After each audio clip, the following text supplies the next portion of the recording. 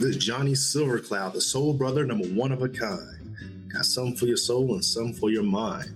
Welcome to our podcast. Here I have my guest, Stephen James. Would you like to introduce yourself? Well, thanks for having me on.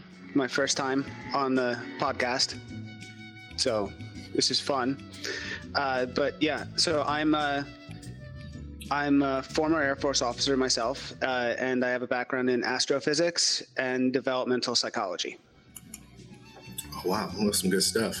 Yeah, so one of the things we're going to talk about today is Donald Trump and his rise to power, so to speak, within the Republican Party. On top of that, his supporters and stuff. And from a social psychological standpoint, Steve, what was your take on Donald Trump, or how he came to be? So he's an interesting fellow. I can't really ascertain. I don't think anyone really can, what his real purpose or motivations are. I think there's a question of. My big question for him is, does he really believe the stuff that he's saying? And I think that speaks a lot to just how bad of a person he actually is. If he believes a lot of the discriminatory things that he says, I actually think that's not quite as bad as if he's aware of what he's saying as a means to gain power. Okay, so what you're saying is that if he's a person who engages in dog whistle politics, he's racist he's a punch clock racist, so to speak. Mm-hmm. That's better than him actually really being bought into what he says. No, I think the other way around. I think because he has so much influence over other people as a result of both the amount of money he has and his access to the media, that if he's actually been indoctrinated into this discriminatory culture in somehow, then it's a little more understandable because he is equally as indoctrinated or brainwashed as the rest of his fan base is. If he actually knows if he knows what he's doing and is continuing to do it anyway and increasing the rates of hate crimes in the country and is only doing it so he can increase his power, then that seems to be more vicious and more malicious. Okay, yeah, I'll have to agree with you on that one. If there's a politician who's engaging in dog whistle politics just to get by, just to get ahead in life, so to speak, I do believe that's far more dangerous than the actual, racist who's totally bought in. And why is that though? Like, from your standpoint, like, what will make the methodical person who plans this out to be more dangerous than a person who's bought in? So to get back to your original question, was psychologically speaking, what's contributed to his rise to power, and a lot of it comes down to the people that are being influenced by his rhetoric. If you look at the demographics of the people that are supporting him, they're largely white, rural Americans that have a very limited education, right? That shouldn't be unsurprising to everybody. That's usually the case throughout history, that the people that are most influenced by discriminatory thoughts are usually the least educated and most isolated from diversity. If you look at the people that are being influenced, when you talk about rural white people, likely it's the case that they're in very exclusive communities. They're probably other less educated white people. So they don't have the exposure to diversity in terms of interacting with people of different colors. So it's very easy to establish these discriminatory, racist paradigms about people you don't interact with on a day-to-day basis. Oh, yeah. I'll totally agree with that. One thing that cures, one of the things that cures racism and bigotry, systemic institutional racism, bigotry, would be exposure. Mm-hmm. And those who are the least exposed to other people different than themselves, are the ones who are less likely to, they're more likely to be races and stuff. Yeah. Yeah, what were you about to say? So, so in that vein, so you have this uneducated population. It's fairly isolated, and in connection with that, we already know that the kind of richer becoming richer, poorer becoming poorer is an economic fact of the country at the moment, and so. When you talk about not just the middle class, but now you're talking about less educated and socioeconomically disadvantaged people that are looking for explanations. Why am I working so hard and not getting anywhere? And so a lot of that frustration with a person's own life ends up manifesting itself in terms of just looking for any explanation they can, or solidarity with what's going on in their life. And when you've got someone out there that's saying, well, you know what the problem with our country is? It's those lazy black people, or those immigrant Mexicans, or those terroristic Muslims. It's something for that group of people to latch onto, rather than focusing their attention on the real sources of their economic woes or their prosperity woes in a broader sense. It gives them something it allows them to try to understand their world. And it's not an accurate understanding, but it gives them some ability to explain it, even if it's not true. Yes. One of my old friends, his name is Tim Druck. He's still a friend. I mean, he's not old anyway. He pointed out the fact that, he made a point on the fact that, like, in regards to conservatism, is more like a conservative is more likely to simplify things and, not engage in critical thinking. And of course, a liberal is more likely to engage in critical thinking, suffer the possibility of overanalysis. Now, do you believe that's correct in regards to how stereotypes and interpersonal perceptions exist? Yeah. So I think there's definitely a reason why not just Trump, but other demagoguery from the conservative side tends to have a greater impact on conservatives than does on liberals. There's a great TED Talk out there that I would encourage everyone to listen to by a psychologist named Jonathan Haidt. And he talks about the very, very good man. He's written several books, and I recommend all of them. But in that TED Talk, he speaks about it's called the moral roots of liberalism and conservatism. And in that, he talks about 5 different factors that determine morality. And two of the major factors that differ between liberals and conservatives in terms of morality is that conservatives place a much higher weight on order and authority. Like that there has to be structural order and authority to society, and that's actually a moral paradigm for them. And also, so it's moral authority. Order and authority. They are the 2 separate ones. So society must be ordered and structured, and if it becomes unordered and disorderly, then that's a moral quandary. And the other thing is respect of authority, which is much higher among conservatives. So when you combine those two, conservatives are looking for an authority figure to put order to things. That's a moral paradigm. Yeah, or a dictator, right? Yeah. Depends on how you're looking.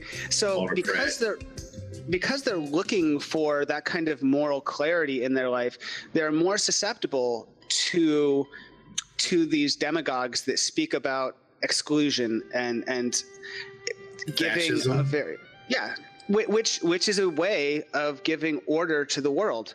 Is it a good way to give order to the world? No, but it is a way, and it's a very simplistic, easy way to get there. It doesn't require, as you said, it doesn't require a great deal of critical thought or questioning. And again, questioning of authority.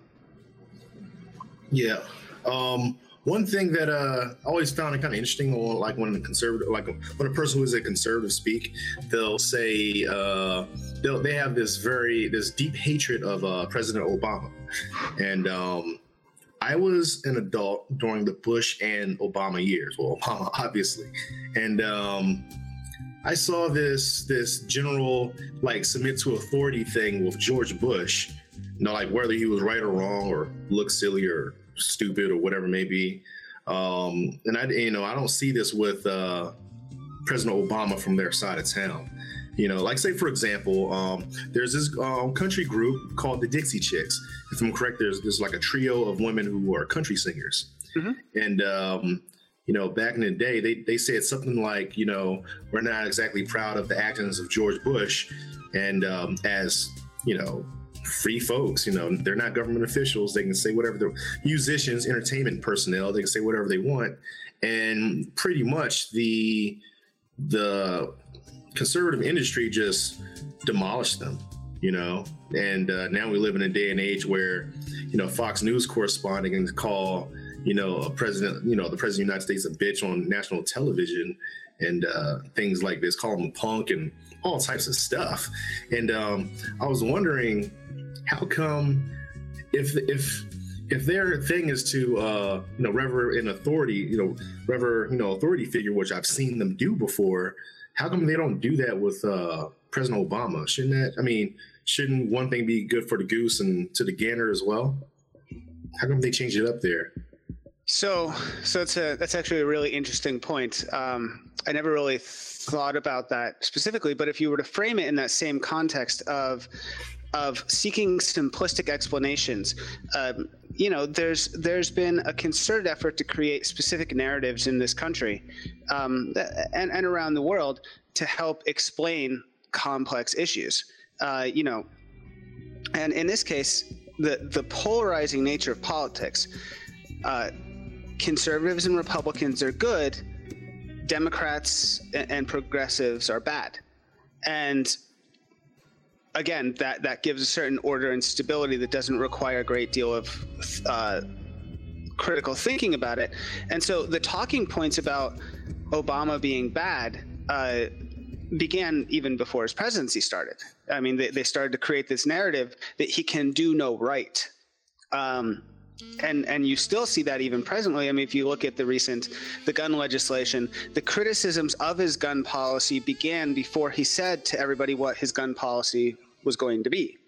And so it's a way of defaulting to certain authorities, but the authority is the authority of the conservative narrative, which is that progressives and Democrats are bad, conservatives and Republicans are good. And so there doesn't need to be a lot of questioning that goes into that. It's in fact better if there's not questioning, because then you're adhering more to the authority. You know what? You got a point there, because a lot of times, you hear a lot of this with the gun debate, right? Where only thing that stops a good guy with the gun is a bad guy with the gun. And you see a lot of this, they're good guys, we're bad, we're good guys, they're bad guys, instead of like critical thought saying that everyone is complex and yada, yada, yada, and the good guy, bad guy thing. Like say, for example, when Donald Trump stated that he would pretty much torture, maim and mutilate, the families of alleged terrorists. I'll say alleged because you don't know if they're terrorists or not until, you know what I mean? Anyway, he'll go that far. He thinks he can do the Jack Bauer 24 thing in real life. Mm-hmm. And the problem with that is that if you see yourself as a good guy, not by action, not by behavior, but just because you're the good guy, you see these other people as bad guys because not by action, but they're just bad guys, then that means any behavior I do, good or bad, will be okay because I am infinitely the good guy. And anything they do, good or bad, they're the bad guy regardless. So, and that's a really dangerous line of thinking. You know what I mean? Well, yeah. So that type of inherent or implicit goodness is always a problem, and that's a consequence of the social identity theory, something you and I talk about a lot, the brown eyes blue eyes experiment, or the Stanford prison experiment, which is my group is better than your group, and anything I do in the name of my group is inherently better than what you do for your group, even if they're the exact same actions. Yeah. And overall, like, we as people should be judged based on our actions and our behaviors versus, And then, we should start from there in order to determine someone's good or bad, because that is some dangerous shit. Yeah, so I mean, there are good examples of that. I mean, if you just look at, in terms of even terminology, the word terrorism, right? This has come up a lot recently in terms of domestic or white Christian terrorism, right? It tends not to be labeled as terrorism because it's not a Muslim.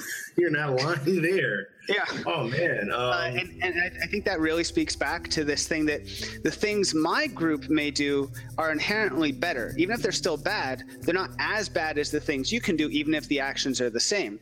I mean, the church shooting in South Carolina last summer, right? Dylan Roof.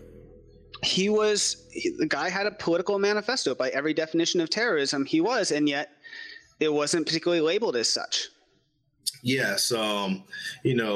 Myself, I identify terrorism as folks who wish to engage in, sociological, to place a group of people in a collective group in fear in order to change a social, political behavior, right? And, using fear as a tactic to change behavior and stuff like that of a group. Yeah. That's pretty much terrorism without question. And this guy, Dylan Roof, he thinks that black folks are like left and right all over the place, raping the crap out of white folks and doing all this stuff. And to change his behavior, pretty much, change his behavior, he shot up an entire church and left someone alive to witness it, by design, he did that. And Fox News and Friends and all these folks are like, I don't think he's white at all. This denial. This denial is just mind-boggling. And I always say, man, I believe that if Fox News existed in Martin Luther King's time, Jim Crow would still exist. I really do believe that Jim Crow would still exist if Fox News existed in the 1950s, 1960s. Yeah, because they've been fighting for irrationality of things. And this is actually something I wanted to mention before with what we were talking about prior. Also, is I'm not anti-conservative or anti-Republican in the sense of what conservatism means, which means a valuing of certain traditions, or which is not inherently a bad thing. Or even if you look at in terms of what I was talking about, the moralistic roots, valuing order and authority is not inherently a bad thing either. What's happened over the last 40 or 50 years, about 40 years, is that the Republican Party has slowly transitioned, and I think Donald Trump is the true the end manifestation of all this, that Republican narrative is to deny evidence and science and reason in lieu of pure raw emotion, and that they've been so effective they've legitimized the position that to deny evidence and facts and to just speak on raw emotion is a legitimate political perspective. And if you want to be an quote unbiased person or reporter, you have to respect that view, that denying evidence and science is the only, that you have to respect that position. No, you don't. A Republican and conservative could be a Republican and conservative and still base their opinions on fact and evidence rather than how I feel. Certainly you could do that. Yes, they make a whole lot of emotional appeals, which is a logical fallacy. And as a debate technician, as I call myself, I'm not a big fan of emotional appeals. But yes, I wanted to mention that. Once, in my head, I have this running question: what is harder to defend, conservative politics or rap music? Mainstream rap, and in mainstream rap, there's it's selected by industry A&Rs, and I do believe they intentionally make people look stupid, and it's really hard to defend. I can't defend a lot of this Laffy Taffy Superman shit. I mean, I just can't. So in the black community, is largely attacked through rap music, through mainstream rap music. So So I sit there and see this parallel of this anti-intellectualism that takes place between mainstream rap and conservatives. I wonder who is harder to like, which one is easier or harder to defend, and in conservative logic, there's a lot of conservative politics, I'll say, there's a lot of anti-intellectualism that's taken place. And I'm not a fan of that. And you're right. And you hit the nail on the head. Myself, I'm not anti-conservative, in the spirit of the phrase. I'm anti, smart guy hate. I'm anti, if you don't like logic and reason, I'm against you. And that's what I dislike. I'm anti-irrationality, and they coddle and cradle it like like a baby. They love it, and it's troubling because our politics in America would work if everything was grounded on science, logic, and reason. That's the actual intent. The intent of having two parties or having discourse between two groups is for folks to collect facts and then go from there. But they don't really do that, and it's frightening. I remember a while back ago, you mentioned something about how Fox News, use Fox News as a template, but Fox News use a lot of psychological priming and cues to engage in the fear aspect of the fear portion of the back of the mind. Yeah. Like the colors they use and the musical tones and the tone of voices and the word selection, the phrase selection of the people that they have on air and things like that. And that was pretty interesting, man. I really do. I mean, you gather far better than I do, but because you study it. But yeah, I can clearly see them doing that because some of the phrases they say, like loaded questions and yeah, it's rough. One edge of the anti-intellectualism that's taking place is the anti-political correctness thing that they're uptaking right now. What's your take on that? The anti-intellectualism or the anti-political correctness? Yeah, well, no. To me, I see it as a branch off. It's a branch off of the anti-intellectualism tree, the anti-political correctness. Yeah. So you could say the anti-intellectualism, I think, is where a lot of it originated, where they tend to claim that like there's all these university professors that don't interact with the real world out there, and they establish the paradigm as though a university professor, all they do is read papers written by each other and sleep in their office and then go and never go home, right? They are very much engaged in the real world. They eat, they sleep, they go to the gas station, they go out with their family. And oftentimes they're more well-versed because they do a lot of scientific studies and international engagement and have a broad understanding. But there's been that anti-intellectualism that's built up around particularly universities. And a large part of that's driven by, and again, the conservative narrative that's been pushed is that emotionality can replace facts and evidence. And so when you get into university setting, in terms of like indoctrination into liberal thinking, well, in many respects, yes, that does happen, because the second you are faced with scientific studies and evidence and facts and economics, history, some of those conservative thought processes inherently fall out of the way because of the narrative that's been built up. So in some senses, yeah, it becomes more liberal because you're faced with facts and evidence. Oh my God. Yeah, with that point you just made right there, I hear this so much. Folks say that, academia has a liberal bias, and it's like, no, that's incorrect. It's the fact that history and science, I'm going to phrase this here. It's not the fact that academia has a liberal bias, it's that the liberals actually use objective facts and informations and the scientific logic and reason is what they're using. So it's not the fact that the industry or the the group identity or the school is liberal, or thinking is liberal. The thinking is not liberal. Is the fact that liberals think. So intelligence is not a liberal thing.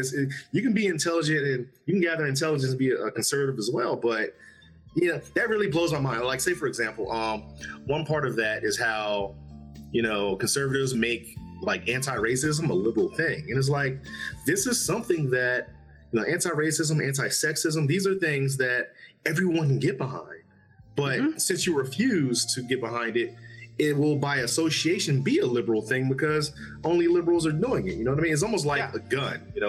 A gun is not a conservative thing, but I guess by association, they associate it with conservatives, which is false. It's an object or a thing. It's not.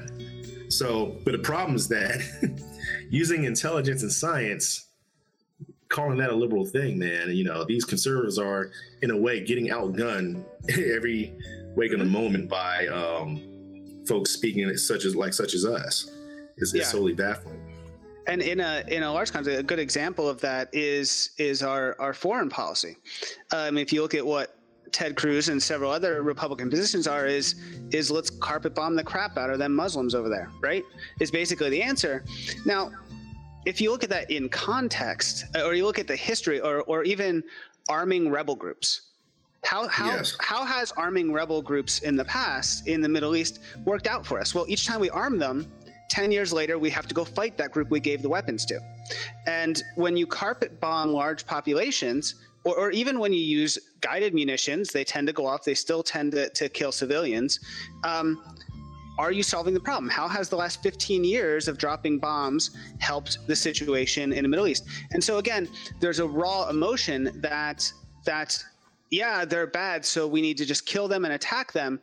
But there's not a look at like, okay, how effective? What's been the effectiveness of this strategy? It's just more, let's do that. And so when you turn around and you say, well, this strategy really isn't working that effectively, we need to come up with a new plan, they immediately turn around and they say, oh, you're one of those liberal people that just wants total nonviolence and dismantle the military entirely. And I'm like, no, that's not what I'm saying. I'm just saying it hasn't worked. So we got to do something different. But that inherently then becomes a liberal position, because unless you are acting on that raw emotion, then you're being liberal. Yeah, that's the way they've cast the boundaries. Which is really interesting because President Obama, when he first came, like in his first 4 years of office, I'll say first 2 years of office, he signed off on more drone strikes than President Bush had in his entire presidential 8-year presidential tenure. So it's like, how come conservatives don't give President Obama props, so to speak, for doing conservative things that are associated with conservatism? So it's interesting that's what I said, that narrative began at the beginning, that he can do no right.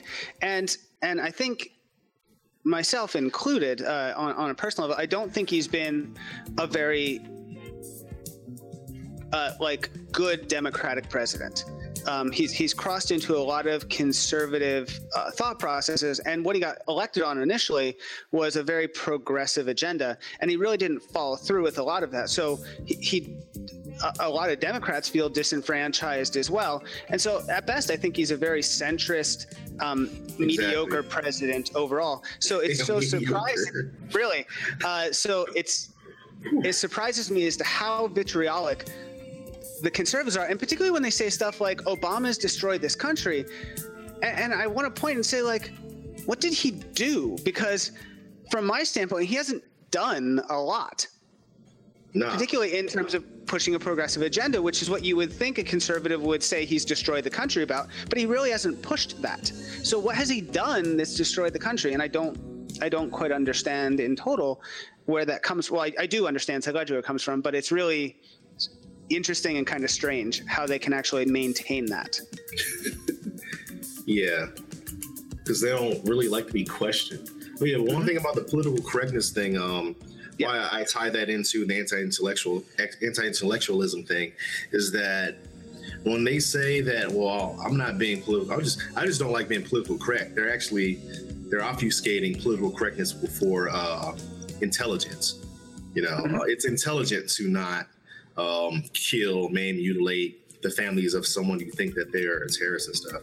It's just simply intelligent, So these things, to understand that Mexicans are not bad or evil, or to understand that Black folks are not bad and evil and stuff like that.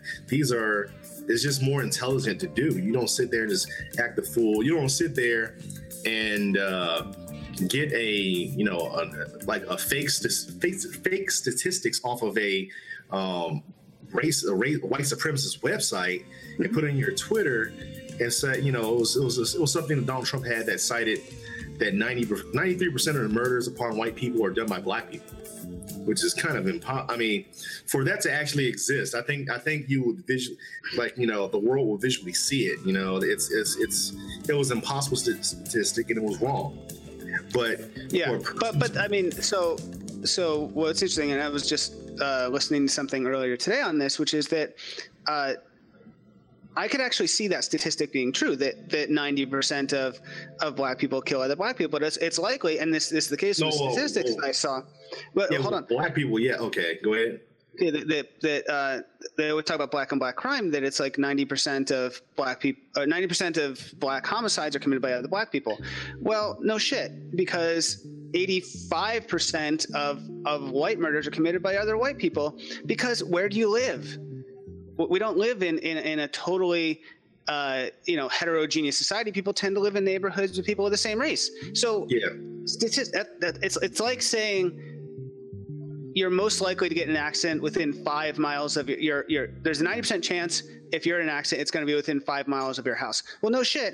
You mostly drive within 5 miles of your house. So of course that's going to be the case, right? So saying, what about the white on white crime? If 85% of white people kill other white people, well, that seems like a big problem then. Because if it's the other way around, that's also a big problem, right? Yeah, the statistic was saying that white folks, like 90% of the time white folks die, but get murdered is by a Black person. That was what it was saying. Oh, really? I did not hear that. Yeah, and it was really the thing. Okay, the thing about it is that when a political contender does something like that, they're engaging in the psychology of dog whistle politics. Like they have that plausible deniability of engaging in racism, but I didn't do it, or I'm not responsible and stuff like that. But that mental priming has already been poked. You know what I mean? Mm-hmm. It's almost it's like when I teach anti-racism, it's like this. It's like if I were to message you on my phone and your ringer goes off, you get the message, right? Mm-hmm. Yeah. Now, if I were to message you on your phone and it's on vibrate, you still get the message, right? Yeah. So, like, whether it makes a sound or not, the message is still received. So that's pretty much how that works. So, it just, oh God, man, that right there, that's I hold folks to fault to the shit they do, and I'm not gonna let that one go.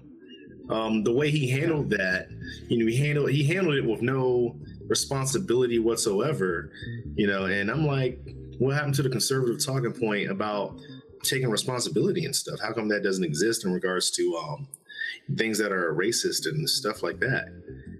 So that, it's your Twitter page. Well, I don't run my Twitter. Someone else does it on my campaign, but it's still yours. It's like you placed that idiot there. So you are still responsible. This is the reason why coaches are fired from the NFL when they lose horrifically. They do something horrifically stupid. It's you run the shit. So yeah, that just blows my mind. What were you about to say? No, continue. One thing that comes across when I'm talking to conservatives and stuff is that they would say something like they'll do some type of pivot.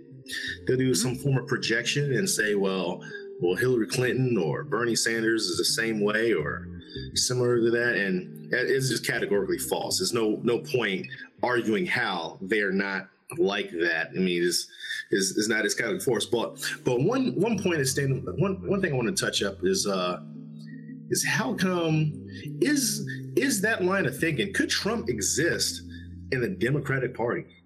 What's your thoughts on that? He couldn't, because this is why I said that I think Trump is the extreme end of what the Republicans have been trying to do for a long time, which is to legitimize raw emotion over facts and logic. Trump is totally content and quite happy and praises himself over the fact that he makes shit up. Like, yeah, I have no idea what I'm talking about. I made that up. So what?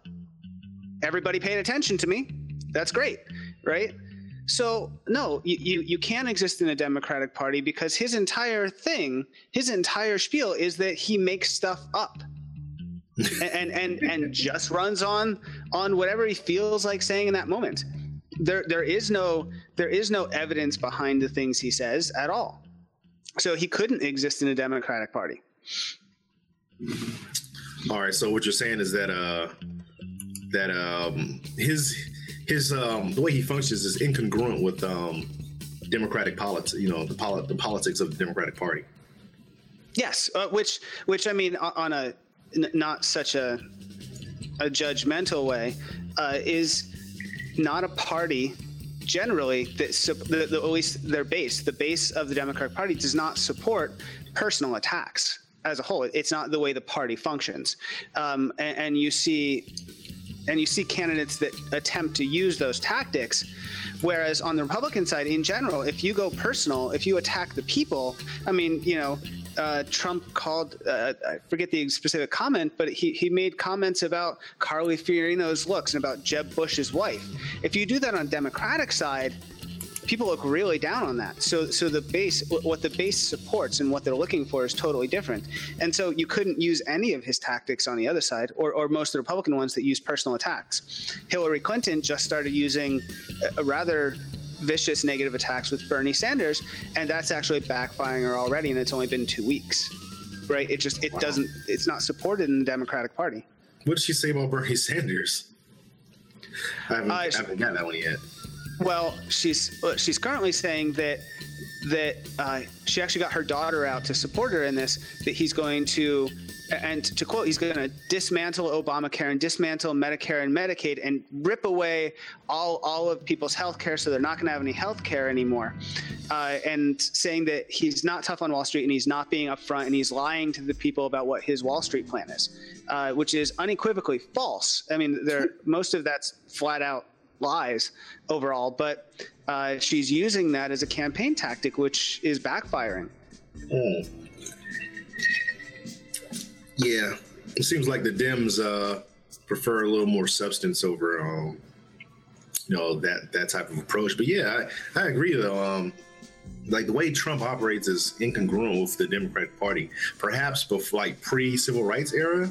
Oh, absolutely. Yeah. I mean, they were the conservatives, of course. Mm-hmm. But now, absolutely not. I don't see how that would really work. What's another thing I want to talk about? Okay, well, the Democratic Party, two parties, right? A lot of times, the Republican Party like to get jollies off the fact that Abraham Lincoln was a Republican. They like to state, even though it's false, that Martin Luther King was a Republican, and they try to attain credit for pre-civil rights Republican Party associations and things, but they don't really engage in those things now. And I was wondering, what do you think of that? Like, how come they don't? Why do you think that no one really spot checks them there, fact check them on that and stuff like that? I think it comes from again I mean, I keep repeating kind of the same thing, but I mean, you saw it within the Republican debates where Megyn Kelly actually called out Trump on several issues related to women's rights and things he said related to them. And not just that, but in other debates, the Republicans got hissy over the fact they were being called out. And they said, oh, well, we're just not going to have debates. We're not going to have debates with you anymore because you fact check us. That's not cool. You can't fact check. Yeah. And this just comes down to, again, what they're trying to do is legitimize the perspective that you can say whatever you want, you can make up whatever you want, and that in and of itself should be a legitimate political position that you can take on an issue, which is I get to make up stuff. And you should not be allowed to call me out on it, because if you call me out on it, you're being biased. Oh my God. That's the position. That's the position they're taking. Yeah. And it works too, because they're the ones that end up at the end of the day paying for those news stations' bills, because they bring in the money. Here's another thing I want to point out. How come liberals don't really call them out on their bullshit the way they should? I mean, I do, but I'm a consequentialist. I'm not exactly liberal. But, you know, and I'm like, but how come like liberals in general don't just flat out like call these guys out on their bullshit? Just like, bam, you know, it just, how come they allow that? Like, to me, it seems like what I observe is that liberal, like the political liberal, like liberals with power in general, generally speaking, they allow conservatives to create the narrative on stuff, like say, you know, on racism and stuff. You know, if a liberal points out racism somewhere, the conservative will say that's race baiting, you know, and then the liberal just backs down and like not fact check the guy further, not analyze and assess how and why they say these things. They don't like say that's a straw argument, that's nonsense. And they just back down and just keep it from there. Like to me, it seems like conservatives, they frame the discussion on everything. Like everything is built on their frame first. Like if this was a chess game between like Republicans and Democrats or conservatives and liberals, you know, the conservatives always they make the rules, and no one ever questions these rules they make or the fact that they're making these rules up as they go along. Why is that? How come liberals don't just say that's bullshit, race baiting? Well, why? You're only saying that just to shut me up. I'm gonna continue and here's my point and keep on going. Like, how come they don't do that? It's a really good question, and I don't think you're the first person that's raised up. I mean, historically, I don't know how that actually started. That the role of the Democrats to be on the defensive perpetually. But it certainly is the case, and what it's resulted in over time is that the country, or the political, no, maybe not the country, but the political system has slowly shifted to the right, as the right has been allowed to become significantly more right and conservative and batshit crazy when you get to Trumps, all the way out to Trumps.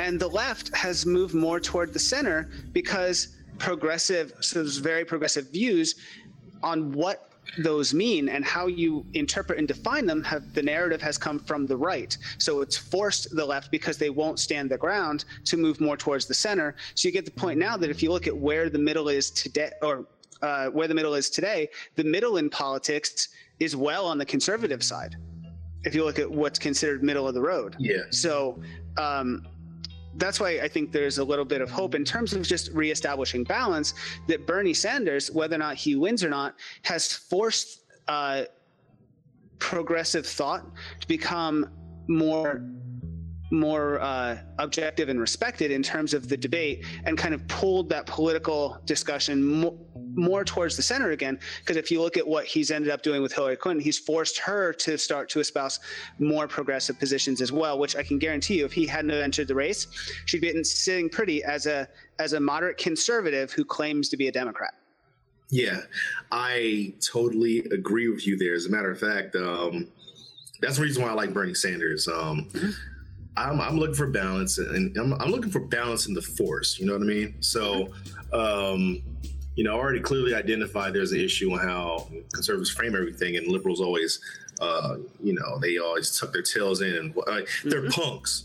You know, these guys, they get out-thugged out by conservatives, and they just punk out. So, you know, like from a political standpoint, you know, say something like, you know, liberal, you know, or socialist, and that's demonized, and everybody allows them to demon, like everyone allows them to invent that context, and everybody goes by the context, and they play defensive, like, oh, I'm not a liberal, or I'm not a socialist, or I'm not this, and it's like, but if you are, then you are. And Bernie Sanders is just nonchalantly like, well, yeah, I'm a socialist, so what? Yeah, of course. Yeah. You can call me that. Yeah, I'm a liberal. And that's what I look for in liberals. That's what I've been waiting for. Like, how come the Democrats are always on defense? And defending is not politically is not a really great spot to be at, for 30 odd years and whatnot.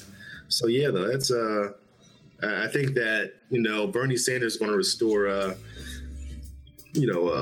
balance to the force, so to speak. Using Jedi terminology. Yes, and I think he does. I mean, if you look at the polling right now, he's most. I mean, it's very early, but he's most likely to make a run of things at this point if things continue to trend the way that they are. But even, like I said, even if he doesn't win, he has done the country a great service in pulling things back toward the center because he's reestablished what it means to be a progressive. Exactly. That's precisely what I'm talking about. Mm-hmm. Because if you have an identity, right, whether it's a literal identity or a political identity, the fact that if you allow someone else to invent what your identity means, you're going to suffer. You are going to suffer, Mm-hmm. And it's almost like in the military. I'm a military vet as well. As far as if I gain more followers, they know this. In the military, there's this phrase that states, paraphrasing a bit, it says, don't let someone else, guide your career. Don't let someone else, make your, pretty much decide wherever you go or stay or wherever you are in your career. Don't let someone else make career decisions for you, and don't put yourself in that position. And it's something like, don't get in trouble where someone else has to punish you or kick you out.